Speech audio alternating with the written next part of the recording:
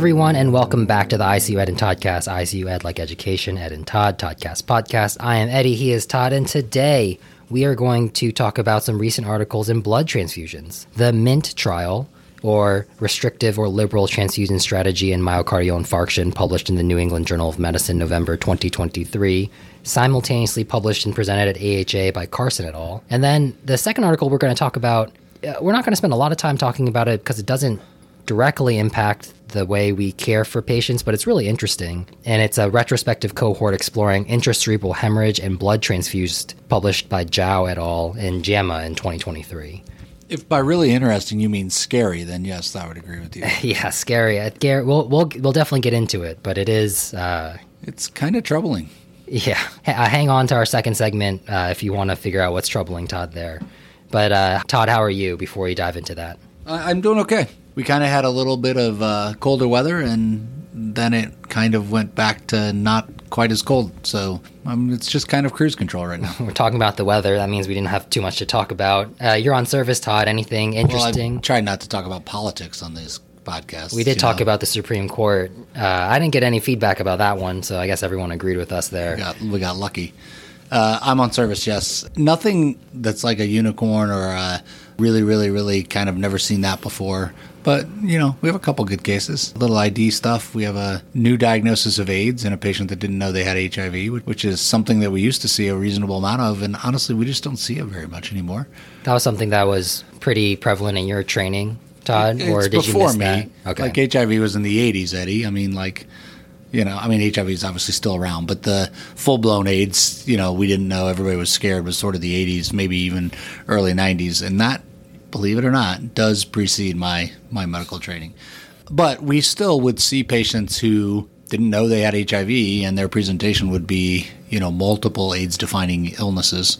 And that's sort of what this patient has. And for a lot of the people younger than me upstairs in the ICU, they're like, wow, I've never seen this before. And I'm like, oh, yeah, fortunately, it has become considerably more rare, but it was something that we used to see a reasonable amount of. The other kind of interesting case is a case of a patient that developed histoplasmosis on infliximab. And I think, because we're holding her infliximab, I think she actually has immune reconstitution, inflammatory syndrome, IRIS, from the reconstitution of her immune system off of the infliximab, which is not that widely reported. I didn't know that was a thing. Yeah. Well, obviously it happens in patients with HIV who get retroviral therapy and reconstitute their immune system. Right. My understanding is that this is less well reported, but potentially similar in its mechanism. And this patient is being treated with AMPHO because she has severe pulmonary hysto and was getting a little bit better. And then about a week into it, she just has gotten worse, and her X-ray looks worse with new infiltrates. And so we talked about it, and we actually started some steroids.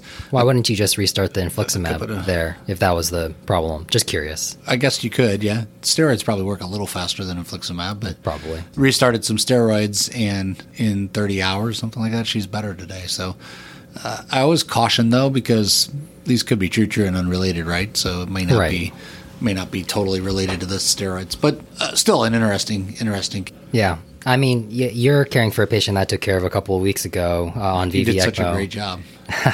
And I thought, speaking of ID, that I was going to have my first tularemia case. I was really excited about it. Yeah. It was like the board's question classic where they give you a patient with a vague presentation but slip that one key piece of history and you're supposed to guess the diagnosis from that. Here it was that they mow lawns, and, all the other fungal and more common things had already been ruled out. So I was like, man, what if he mowed over an old rabbit's den and had the tularemia spores aerosolized? It wasn't tularemia. I was really hoping that the tularemia would come back negative after I came off service, but it came back the last day I was on. I was like, man, I really just wanted to leave service and be like, that was tularemia. You could always, I've seen a lot of people do this. You could always just claim it's the atypical culture negative tularemia. Yeah, the IgG-IgM negative tularemia. Yeah. Yeah. Right. Yeah, good. Is he on infliximab? No. Because maybe he doesn't mount an IgG-IgM. I'll just take the loss there. It's a CVID tularemia. On to the show, acronym first. The MINT study was myocardial ischemia and transfusion. So the MIT is pretty easy, right? Myocardial ischemia, transfusion. Or Massachusetts Institute of Technology. Uh-huh. And the N looks like it has to come from the middle of and. Has to, yeah. So I'm or it could just be one of those, I don't know what the linguist would call this, words where instead of spelling out the whole word, we just do N. Yeah, what would you call that, Todd? Like peanut butter N jelly. I think that's a contraction. Got it. I'm not joking. But I'm guessing you wanted them to call it Miat. That Miat would have been, would have gotten a higher score from me. What do you think? Mint actually is a nice name, though. I mean, it is. It makes me refreshed my breath. It's, something I think we all think pleasantly about. I think I'm in the camp of probably 7.5 or 8. Yeah, I say I'm a fan. I do think it would have been nice to have like a meta name here. So, TRIC is transfusions and critical care, and TRIS is transfusions and septic shock. So if they did like... And TRAX, which we're going to talk about, is transfusion requirements after cardiac surgery. Yeah, so like, what about TRAMI, right? It would have just been like transfusions and myocardial infarction. It would have been nice to have that meta, like the meta naming, so like you just remember all the transfusion trials starts with TRA. But I mean, I do like it overall. I'm probably a 7 out of 10 here. And you could do TRA-MINT. Oh, yes, Todd. Yeah. Transfusions in MI and transfusion? Right. Good. I mean, it's about transfusion, so you want to make sure you say it twice. That's exactly how we name things, Todd. So I'll give a little bit of background on the topic if you want to get a little bit of history, Todd. You're talking about TRAX. So anemia is common, and it's common in patients who get acute MI. It would make sense that you'd care about hemoglobin levels in MI. Hemoglobin carries oxygen, and the problem is that the myocardium isn't getting enough oxygen, so maybe addressing the hemoglobin can impact that. The flip side of that is like a true coronary event MI are blockages, not related to blood products and blood content, so hemoglobin levels may not matter as much. And then for people with definitionally weak hearts, you can be concerned about overload from transfusions or TACO or other side effects of blood transfusions like lung injury. And so you could pretty easily settle on either side of the street there. Todd, can you go over for us what we already know about the topic? I think it's a pretty good story in critical care medicine, to be honest with you. TRIX was sort of the first large trial in this area and looked at transfusion thresholds, compared transfusion threshold in critically ill patients of 7 versus 10. And so they took patients that had a hemoglobin less than 10 and they randomized them to, we will transfuse you if your hemoglobin goes less than 7, or we'll wait, if your hemoglobin is less than 10, i.e. now, or we'll wait until it goes less than 7, and found that actually there was benefit, and even a mortality benefit, if you waited until the hemoglobin went less than 7. In that first trial in TRIX, they excluded 2 big populations that you and I take care of. One was, quote, active cardiac disease, which, if I've read this article innumerable times, and they never ever define what active cardiac disease is, so I guess it was at the discretion of people that were enrolling as to whether you had active cardiac disease. When you see it? Maybe another one of those. And the second group was actively bleeding. And while we don't do a lot of trauma, we see a lot of GI bleeds that were actively bleeding. And so for a long time, we used 7 as our hemoglobin threshold for transfusion, with the exception of patients that might have acute coronary syndrome or active cardiac disease and patients that were bleeding. Then next came a study of upper GI bleeds and comparing, again, 7 and 10 in upper GI bleeds. And many of those were variceal bleeds, and they actually did this really nice and elegant mechanistic study where they did portal vein pressures, and actually showed that if you transfuse people up to 10, they had higher portal vein pressures. They actually bled more, and they actually had worse outcomes. In that study were both variceal bleeds and essentially ulcers were the 2 causes for upper GI bleeds in that study. Again, finding that the lower hemoglobin threshold for transfusion was better than the upper. And then there are 2 studies in patients that have coronary disease. I guess now MINT is the third. So the first 2 that were out there were a study called TRAX, which is transfusion requirements after cardiac surgery. And all of these patients had cardiac surgery, many of them bypass surgery, although there's some valve surgeries in there too. And they demonstrated, they actually, because we can't continue to use the same thresholds or people may remember them, they actually used 8 versus 10 in that trial instead of 7 versus 10. Obviously. Yeah, I mean, clearly 7 was the wrong answer. We need to try 8. And they found that there was really no difference. Although if you look numerically at the numbers, hemoglobin transfusion threshold of 8 compared to 10 was actually slightly better, but not statistically significantly better. That was after cardiac surgery. And then in a trial called Reality, in that trial, which was actually after myocardial infarctions, they looked at 7 versus 10 and again showed that 7 was slightly better, but not like markedly better. But 10 was clearly not better. So it didn't win in that trial. And that, I think, gave many of us in the critical care world some comfort and some data to say, while acute cardiac problems and acute bleeding were excluded from tricks, we now have subsequent data to suggest that those populations, it's probably okay to use a lower threshold, 7, or if you truly want to be religious, to TRAX, 8, but a lower hemoglobin threshold for transfusion in those patients also. Yeah, so I mean, two things to highlight there that as it relates to the discussion we're going to have is that none of those trials showed even a suggestion of a benefit of the higher transfusion target. Yeah, correct. There is, and I don't actually remember the name of the trial, but it's an observational study, I think, that suggests that in oncology patients, maybe a higher transfusion threshold is better than a lower 10 is better than 7. It's not a robustly done study, but it's provocative. And it now, at least in my practice prior to Mint, always made me wonder, is the special population here the population I should worry about and do something different in? Is it oncology patients? But those data were not robust enough to actually integrate into my practice. And so I'm pretty much using 7, a pretty hardcore 7, not even the 8, across my practice right now.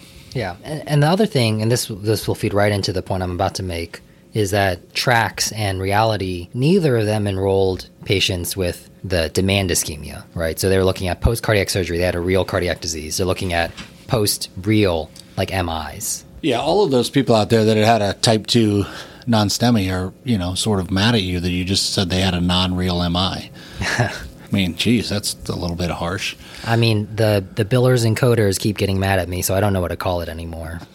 Yeah, there is that. I think and physiology has never worked out for us that well in critical care medicine, let's be honest. But I think from a physiology standpoint, it makes kind of sense, right? If the mechanism of your myocardial infarction is you ruptured a plaque and then you formed a clot and now you have no blood flow after that clot, it doesn't really matter what the hemoglobin is in your blood or what the hematocrit is in your blood that's not getting to that tissue. It's not going to change it. Whereas, I think this is your point, is that if the reason that you've had myocardial injury is because you have a supply and demand problem, right? Then a higher hemoglobin will increase the supply, and maybe then you have a better match of the supply and the demand, and you end up with less tissue damage and better outcomes. Yeah, exactly. So let's just go ahead and talk about these patients. So this was a multinational study in 144 centers in the U.S., Canada, France, Brazil, and New Zealand. They enrolled adult patients with MI, both with ST elevation and not ST elevation, who had anemia defined as a hemoglobin of less than 10. Patients with type 1, 2, 4B, and 4C MI were eligible for the trial. They were ineligible if they declined transfusions, had uncontrolled bleeding, or they were planned for cardiac surgery.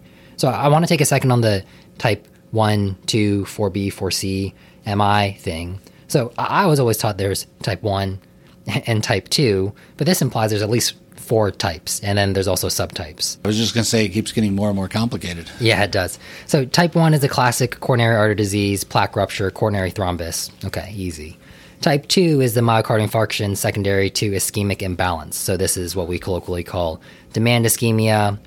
So when something other than a coronary artery disease causes a myocardial oxygen supply-demand mismatch, so like arrhythmias, lots of demand, or hypotension, not enough supply. Type 3 was skipped. That was cardiac death without a biomarker drawn, so the patient came in with a STEMI on EKG but died before blood work. Okay, so that was skipped. Type 4A and 4B are ischemia related to cardiac cath, so either the PCI itself or a stent thrombosis. Type 5, which was also skipped, but just to be thorough, was related to bypass grafting. So lots of words. But I wanted to go over this because just as we were talking about, this does apply to the non-cardiologist, ICU intensivist, that type 2 MIs are something that we see not infrequently. And in fact, I'm jumping around a bit, a slight majority of their patients were this type 2 MI demand ischemia. Is there going to be a quiz on this at the end? Because, there's at least 5 now types of MI. Yeah, this is basically just saying... I thought like the pulmonary hypertension categories were hard, Yeah, this is basically just saying if you had an elevated troponin and it wasn't from cardiac surgery, then you're included in this trial. Yeah, fair. Patients in this trial were randomized 1-to-1 to receive restrictive versus a liberal transfusion strategy, where restrictive was recommended hemoglobin less than 7, and then it was permitted between 7 or 8, or if there was unremitting anginal symptoms. This was compared to liberal, which was a unit at randomization plus a target hemoglobin of greater than 10 grams per deciliter until discharge. Recall, the inclusion criteria was a hemoglobin of less than 10, so that's why they got the 1 unit up front. These strategies were pretty reasonably unblinded. Primary outcome was myocardial infarction or all-cause mortality at 30 days after randomization. You might be wondering how they decided a patient had recurrent MI, and they weren't super transparent, but this outcome was essentially adjudicated by a trial committee, so at least pretty robust. Yeah, I mean, this is not uncommon in at least cardiac trials, is to have a cardiovascular adjudication committee that's blinded, that adjudicates, was this death from a cardiovascular thing? Did this count as an MI? Did this count as a stroke? You know, those sorts of things. So this is really, really common, not necessarily in critical care studies per se, or in transfusion studies with hemoglobin thresholds per se, but it's really, really common in a lot of the cardiac studies that are out there. They had some pre-specified secondary outcomes like composite of death, MI, and unscheduled coronary vascularization, and readmission for ischemia in 30 days. They had some pre-specified subgroups, which I won't read here for the sake of time and sanity, but included baseline heart failure, baseline level of hemoglobin, type 1 versus type 2 MI, and renal function, which were all subgroups that I was interested in. Now, I think I would have been interested in a sepsis subgroup, but I can see why that wasn't one of their priorities. Yeah, then you need another adjudication committee. Yeah, for sepsis. Right. Well, we have definitions of sepsis, Todd. They're all great. Every single one of them. None of them have any issues. A change in 2 of your SOFA score. Q SOFA greater than or equal to 2. Let's not get into that nightmare of a discussion here. Anything before I go into the results, Todd? No, I think no, let me just say something. Right, no, but let me comment. Yep. And we'll talk about this. I think the nuance here is understanding how this might be different than reality. Different from like the reality our trial, reality? Not like, our life reality. Yeah, I think an important part about understanding how to interpret these results and potentially put them into practice is understanding the difference between this and really reality, the reality trial. TRAX, which is after cardiac surgery, you could just say, I mean, obviously there's a difference in those patient populations. And those patients were excluded here. Yeah, correct. Right. And TRIX, I think you could say these are the patients that were excluded from TRIX, so those don't overlap. So it's this in reality. Reality had about a third of their patients had ST elevation MIs, and then 2/3 had non-ST elevation MI for whatever that definition is.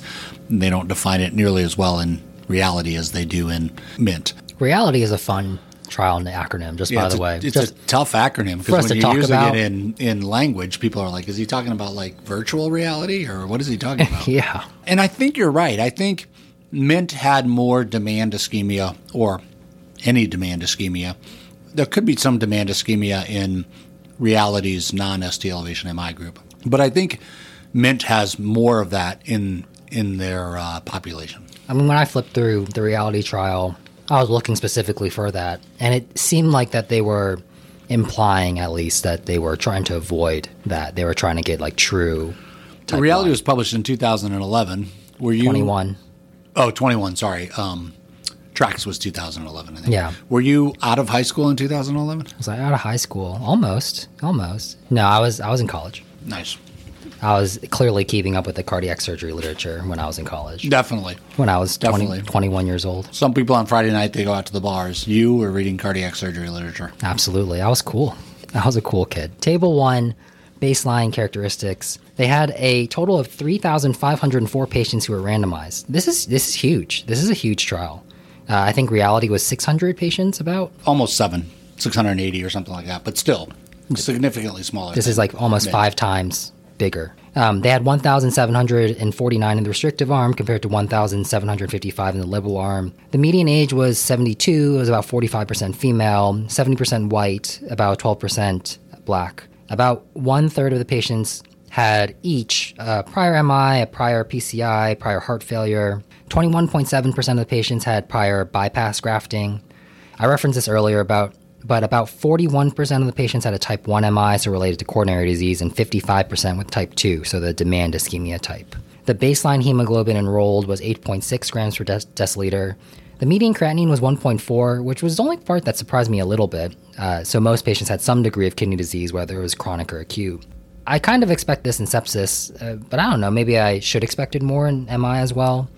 13% of the patients were intubated as well, which probably furthers the conclusion that, a lot of these patients weren't your typical type 1 MIs. Yeah, it probably increases the proportion that have demand ischemia. Figure 1 is their separation between groups, and they separated pretty nicely. This is a 2-panel figure where the mean hemoglobin level raises from 8.6 to 10.1 by day 1 and stays at 8.6 effectively in the restrictive group. I know, Eddie, that you comment that you didn't have the best mentorship. I had good mentorship, and this actually, my mentor would teach is did I do a trial? I mean, it's not did you enroll 3,000 patients and get outcomes or whatever. This is the sort of, do you have a separation of groups? Did you actually do 2 different interventions? And I agree with you. They have reasonable separation here. The hemoglobins are different in the 2 groups, and the amount of blood that was given was different in the 2 groups. Right, that's the B panel, this 2-panel figure. Yeah, saying we treated the patients in the 2 arms differently, and therefore differences in outcomes could be attributed to the differences in the way we treated them 2 intervention arms of the trial. Do you think part of the role of a mentor is to teach their mentees how to be mentors? There's never anything in that in the contractual agreement. Okay, then I agree that your mentor is probably pretty good because they definitely failed on that part. I'm going to interrupt you, and I'm going to go back to that panel B from that previous. Okay. About one thing, which is there are people, I've heard a number of them talk, that say that the difference between 0 units transfused and 1 is not the same as 1 and 2 or 2 and 3 and that sort of stuff. Meaning that first unit means more than, because there might be some immunomodulatory effects of blood, and once you get the first unit, you've incurred those as opposed to if you never got a unit. Yeah, and the reason I bring this... Any is different from none. Correct. Right. The reason that I bring this up is because in the hemoglobin, the liberal strategy, i.e. hemoglobin of 10, essentially everybody got transfused. There are 5% of the patients that got no units, which makes sense because you had to be below 10 to be eligible to be in the trial. And then if you got randomized to that group, you would get transfused pretty much right away.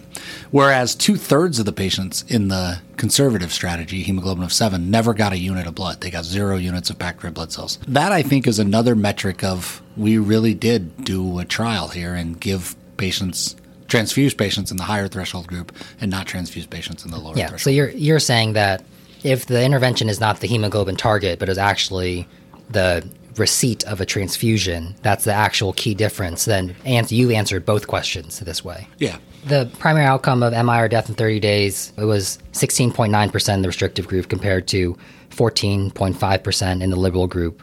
That gave a risk ratio of 1.16 and a 95% confidence interval from 1.00 to 1.35. This was almost identical in their adjusted analysis for baseline risk factors. When they did an analysis adjusting for the site and incomplete follow-up with multiple imputation, there was a similar risk ratio but a p-value of 0.07. They found similar non-significant results in favor of the liberal strategy for each piece of the composite, MI or death. In their subgroups, it looks like the subgroup of type 1 MI showed a significant difference, whereas the type 2 MI was closer to neutral. That's the way it always works in medicine, right? We just talked about why this should work in the type 2 MI and not in the type 1 MI. And then when they look at subgroups, you go, wow, it looks like if it worked anywhere, it worked in the type 1 MI. Yeah, we were just talking about the plaque rupture. The blood won't get there. Your hemoglobin doesn't matter. Maybe it does. All that was in figure 4. Figure 3, which I skipped, was the Kaplan-Meier curves, which show a reasonably early split around 4 days and stays separate from there.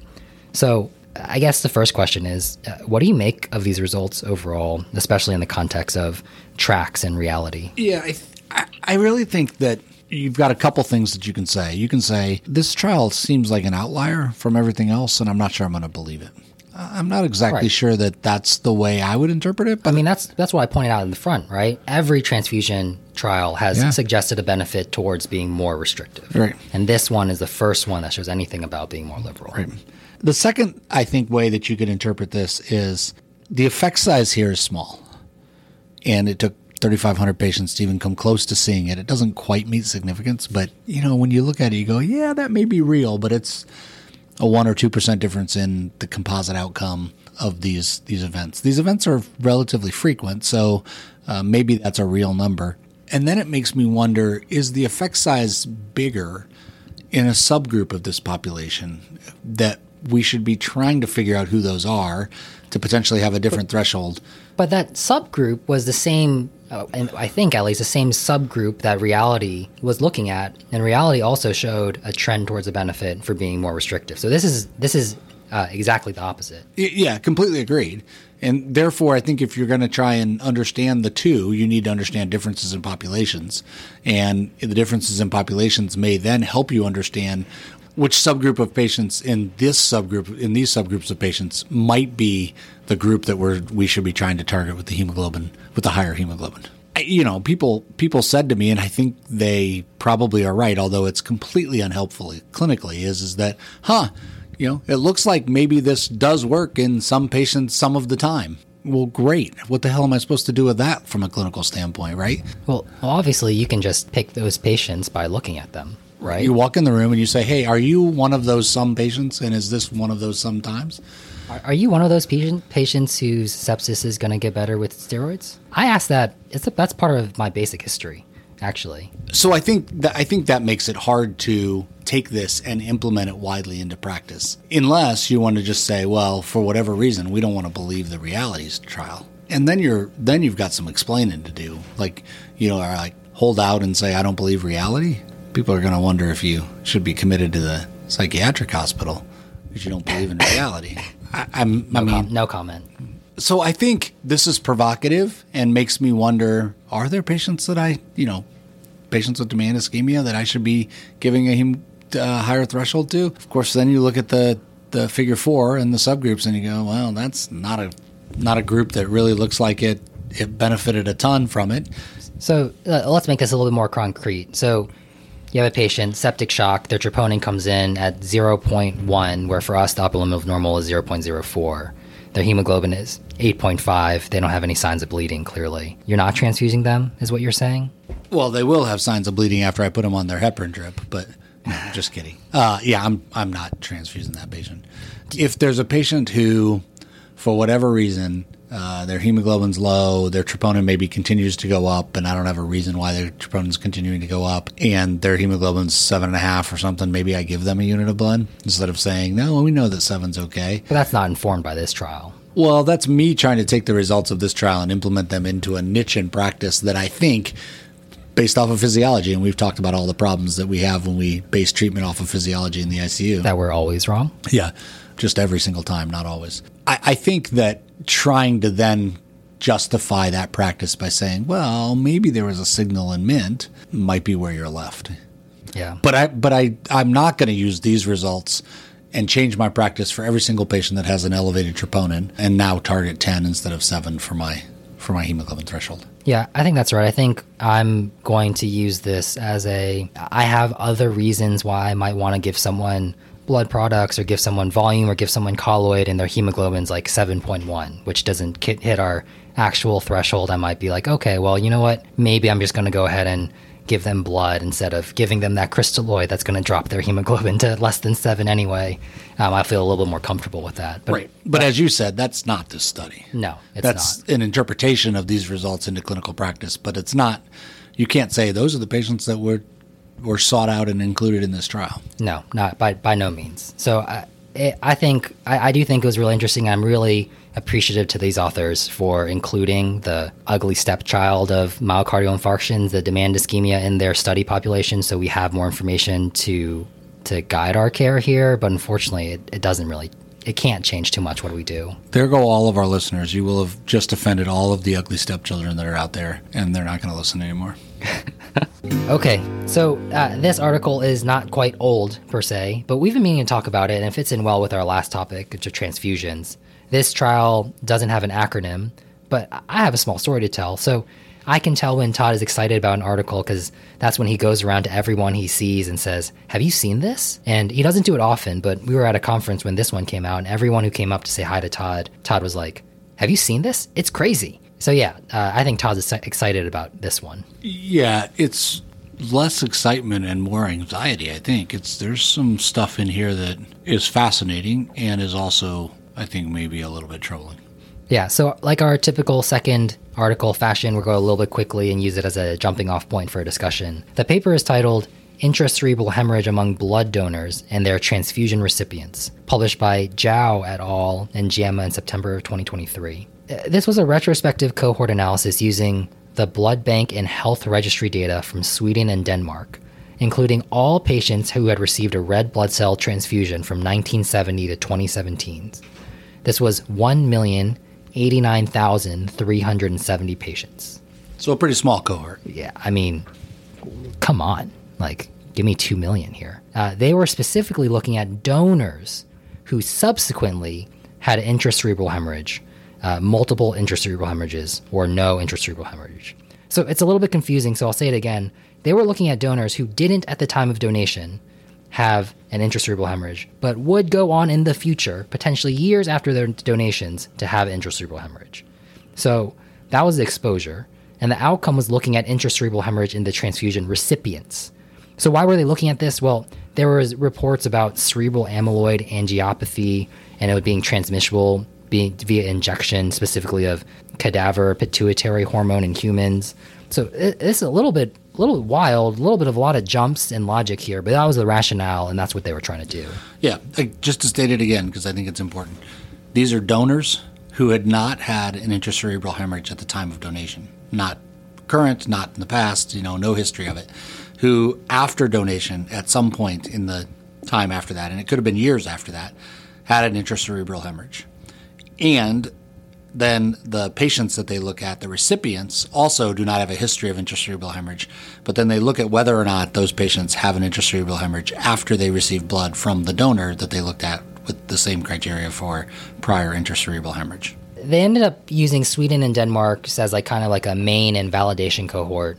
Their baseline characteristics are a little bit hard to summarize because of the 6 groups, Sweden, Denmark, and then each group has no hemorrhage, single hemorrhage, and multiple hemorrhage.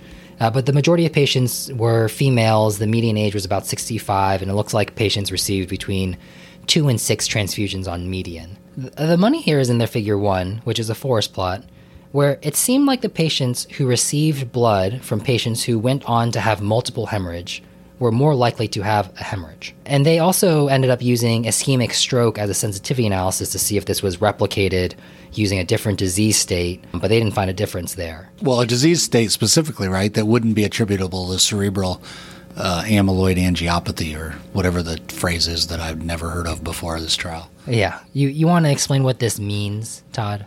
Well, the concern is, and this is the reason why I said it's a little bit scary and makes you a little anxious, is the concern is are we transmitting the risk of intracerebral hemorrhage from donor patients that are giving packed red blood cells to recipients through the packed red blood cells? And it's a risk that you don't know that they have. They haven't manifest the risk yet. Yeah. And then they transmit it. I don't know. Maybe you did, but I didn't think of intracerebral hemorrhage is a transmissible disease. I didn't think we could give it from one person to another. This says maybe, and especially if the mechanism is this amyloid protein that apparently deposits in these vessels and makes them fragile and more likely to rupture. If that's the mechanism for how you ended up getting your intracerebral hemorrhage, then it sounds like you can actually give that protein to other people and confer some risk to the recipient of having a similar intracerebral hemorrhage. Yeah, I mean, there's limitations to the study, right? So they were concerned about cerebral amyloid, and they didn't use amyloid but a proxy. And the outcome of the proxy itself was rare, despite 1 million patients in this cohort.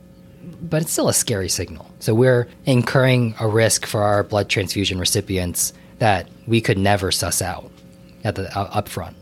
I mean, this risk is rare, but probably greater than the risk of transmitting HIV or hepatitis C in a transfusion in today's world. And this is where I think, how do you apply this? What do you do from an application standpoint? Cerebral amyloid is often diagnosed on autopsy, right? So I guess you could go looking for the protein in the blood. Yeah, it does sound like, again, outside of my expertise for sure, but it does sound like you might be able to detect the protein in the blood. So maybe we need to develop a test and do the test on the donated blood to see if just like we do a hepatitis C test and an HIV test on the donated blood to exclude patients that we know have that infection.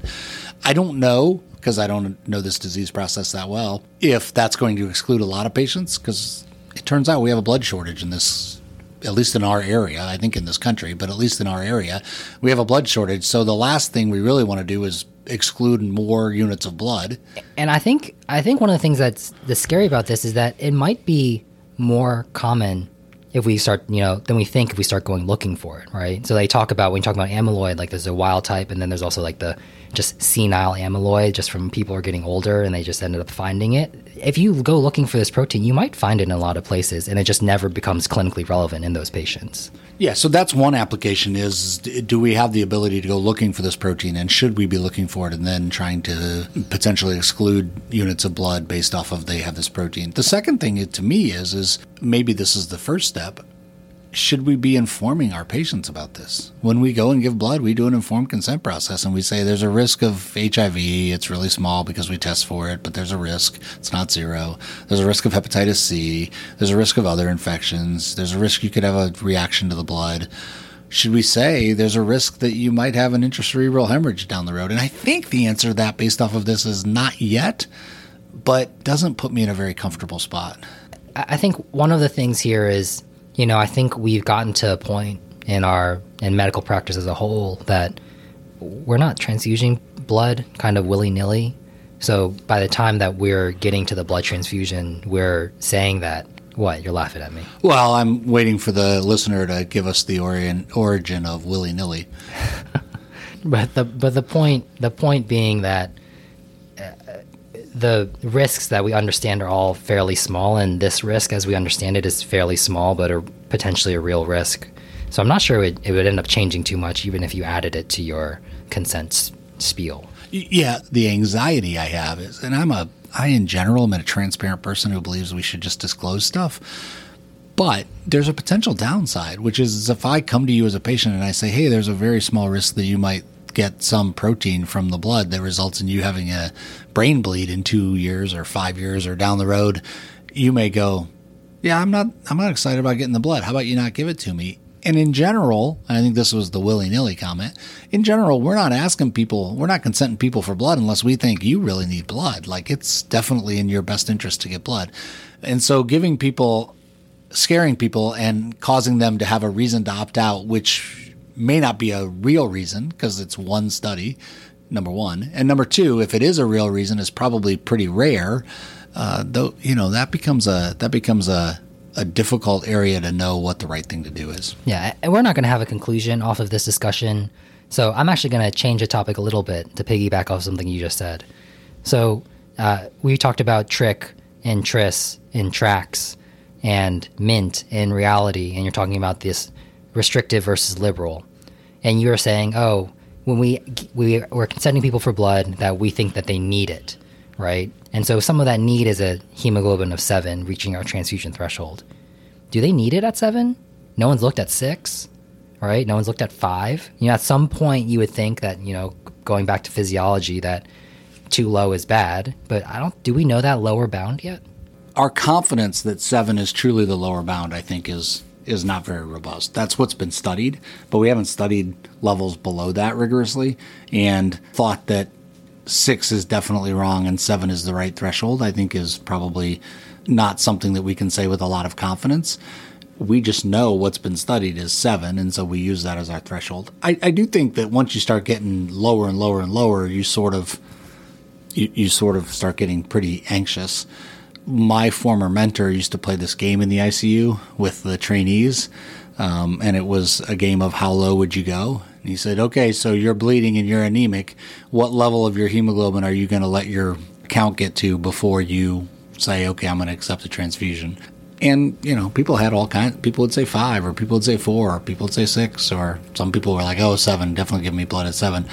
And I think that just tells you that from what we know that 7 is acceptable, but that lower than that, we just don't have great information on. Yeah. And at some point, too low. I mean, we've all seen the patient that comes in with a hemoglobin of 3 as an in extremis and has a lactate and, all that sort of stuff. And clearly that's too low in that patient. Yeah, and there's a chronic low too, right? Yeah, so like you're coming, the stem cell transplant, they can't get count recovery, and they have a hemoglobin of 5 chronically, and they have high output heart failure, for example. Yeah. So agreed. I don't know. I don't have too many conclusions for this, Todd. Do you? Well, I think it's fascinating, and I think it taught me about this cerebral amyloid angiopathy and the potential that might be the mechanism for some of these intracranial hemorrhages.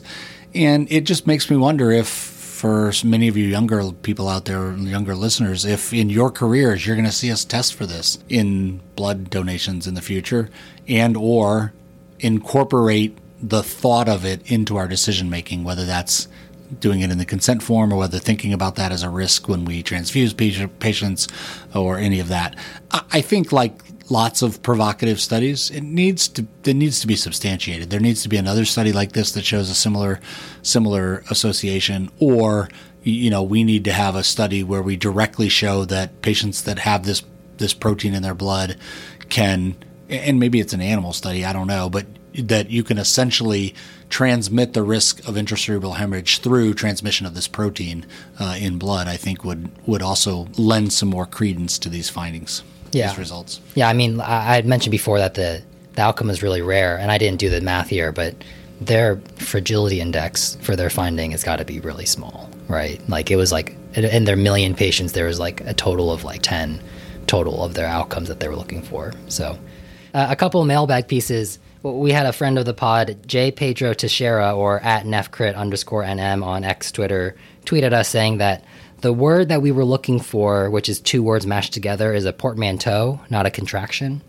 I did ask a friend who's a linguist this question, and he said that... Wait, you have a friend who's a linguist? I do have a friend who's a linguist. I think this is made up. No. And so he said contractions are combinations of words that go together in a sentence, like do not becomes don't. Like not a thing becomes nothing. And a portmanteau is a combination of words that are similar in concept, but not necessarily next to each other in a sentence. So like smoke and fog is smog. Like you wouldn't say smoke fog. So that I'm just sitting here thinking, how exactly does a linguist make money? They're, I guess, a hobby linguist. Oh, I see. They're a data scientist by trade. I wondered if that was a viable profession that you could actually make a career and a living out of as a linguist. I think you could, right? Yeah. In academics. I don't know. That may say something more about academics than it does about the linguists. I don't know. But to bring us full circle, so amikacin inhaled becomes amica inhaled. It's probably closer to portmanteau. I agree. Sounds like based off of the definitions that you dug out from your linguist. Is this I have a friend, the quotations I have a friend? Are you a like a cult linguist? Am I an amateur linguist in my spare time? Should we go through your hobbies and see if one of them is linguist? All of my spare time. Yeah, I don't have very many hobbies, Todd. Podcasting is my hobby. But don't say I never taught you anything. Yeah, I may not remember what you just taught me, but yes, correct. On the medical side, the only mailbag piece I had is just a correction. And talking to some colleagues about the Stress-L trial, I realized that I said for the esmolol and septic shock paper had a 30% relative risk reduction in mortality. It was actually a 30% absolute risk reduction in 28 mortality. It was 49.4% in the esmolol group and 80.5% in the control group. But I mean, overall, thanks everyone for commenting, emailing. It's been great to read, and keep them coming on the social at ICUcast and at ICUedandtoddcast@gmail.com. I was also told that I should probably ask listeners to like and subscribe and leave 5-star reviews so you can help other people find us. So do that too if you can. Portmanteau? Portmanteau. Portmanteau. Yeah. Is that at all close or related to Portuguese man of war? No. No. Okay. No, I think it's that's how I'm going to remember it. Okay, Todd, you do that. But that's all we have for episode 25 of the ICU Ed and Toddcast. If you have any questions for Todd or myself or anything you want us to talk about in the future, you can hit us up at ICUcast at ICUedandtoddcast@gmail.com. Thank you, Todd. Thank you, and congratulations to the authors. Thank you to Mike Gannon for the intro and outro music. Thank you, everyone, for listening, and we will see you next time. Let's go save some lives. And try not to give some intracranial hemorrhages. For those of you linguists out there, the term willy-nilly comes from the obsolete phrase will-I, nil-I. Great. What does will-I, nil-I or mean? I am willing, I am not willing. Or I'm willing, I am unwilling. I am willing, I am unwilling. Does that make sense in the current use of the phrase? You used the phrase, not me. Does that even make sense? I am willing, I am not willing? That just means I'm not willing, right? No, I am willing. But you That's said the first part of that. But I am not unwilling. But I'm not willing. I'm unwilling. That's the second part of that. Yeah, and I think that has a trump. That's the nilly. I think, Willy is the I am willing. This podcast is made for educational purposes. The content provided in this podcast and in any linked materials is not intended and should not be construed as medical advice and should not be used to diagnose or treat any medical condition. It's inevitable. We try to stay away from opinions, but all opinions represent our own and not of any entity that we work at. Please keep this in mind as you enjoy the podcast.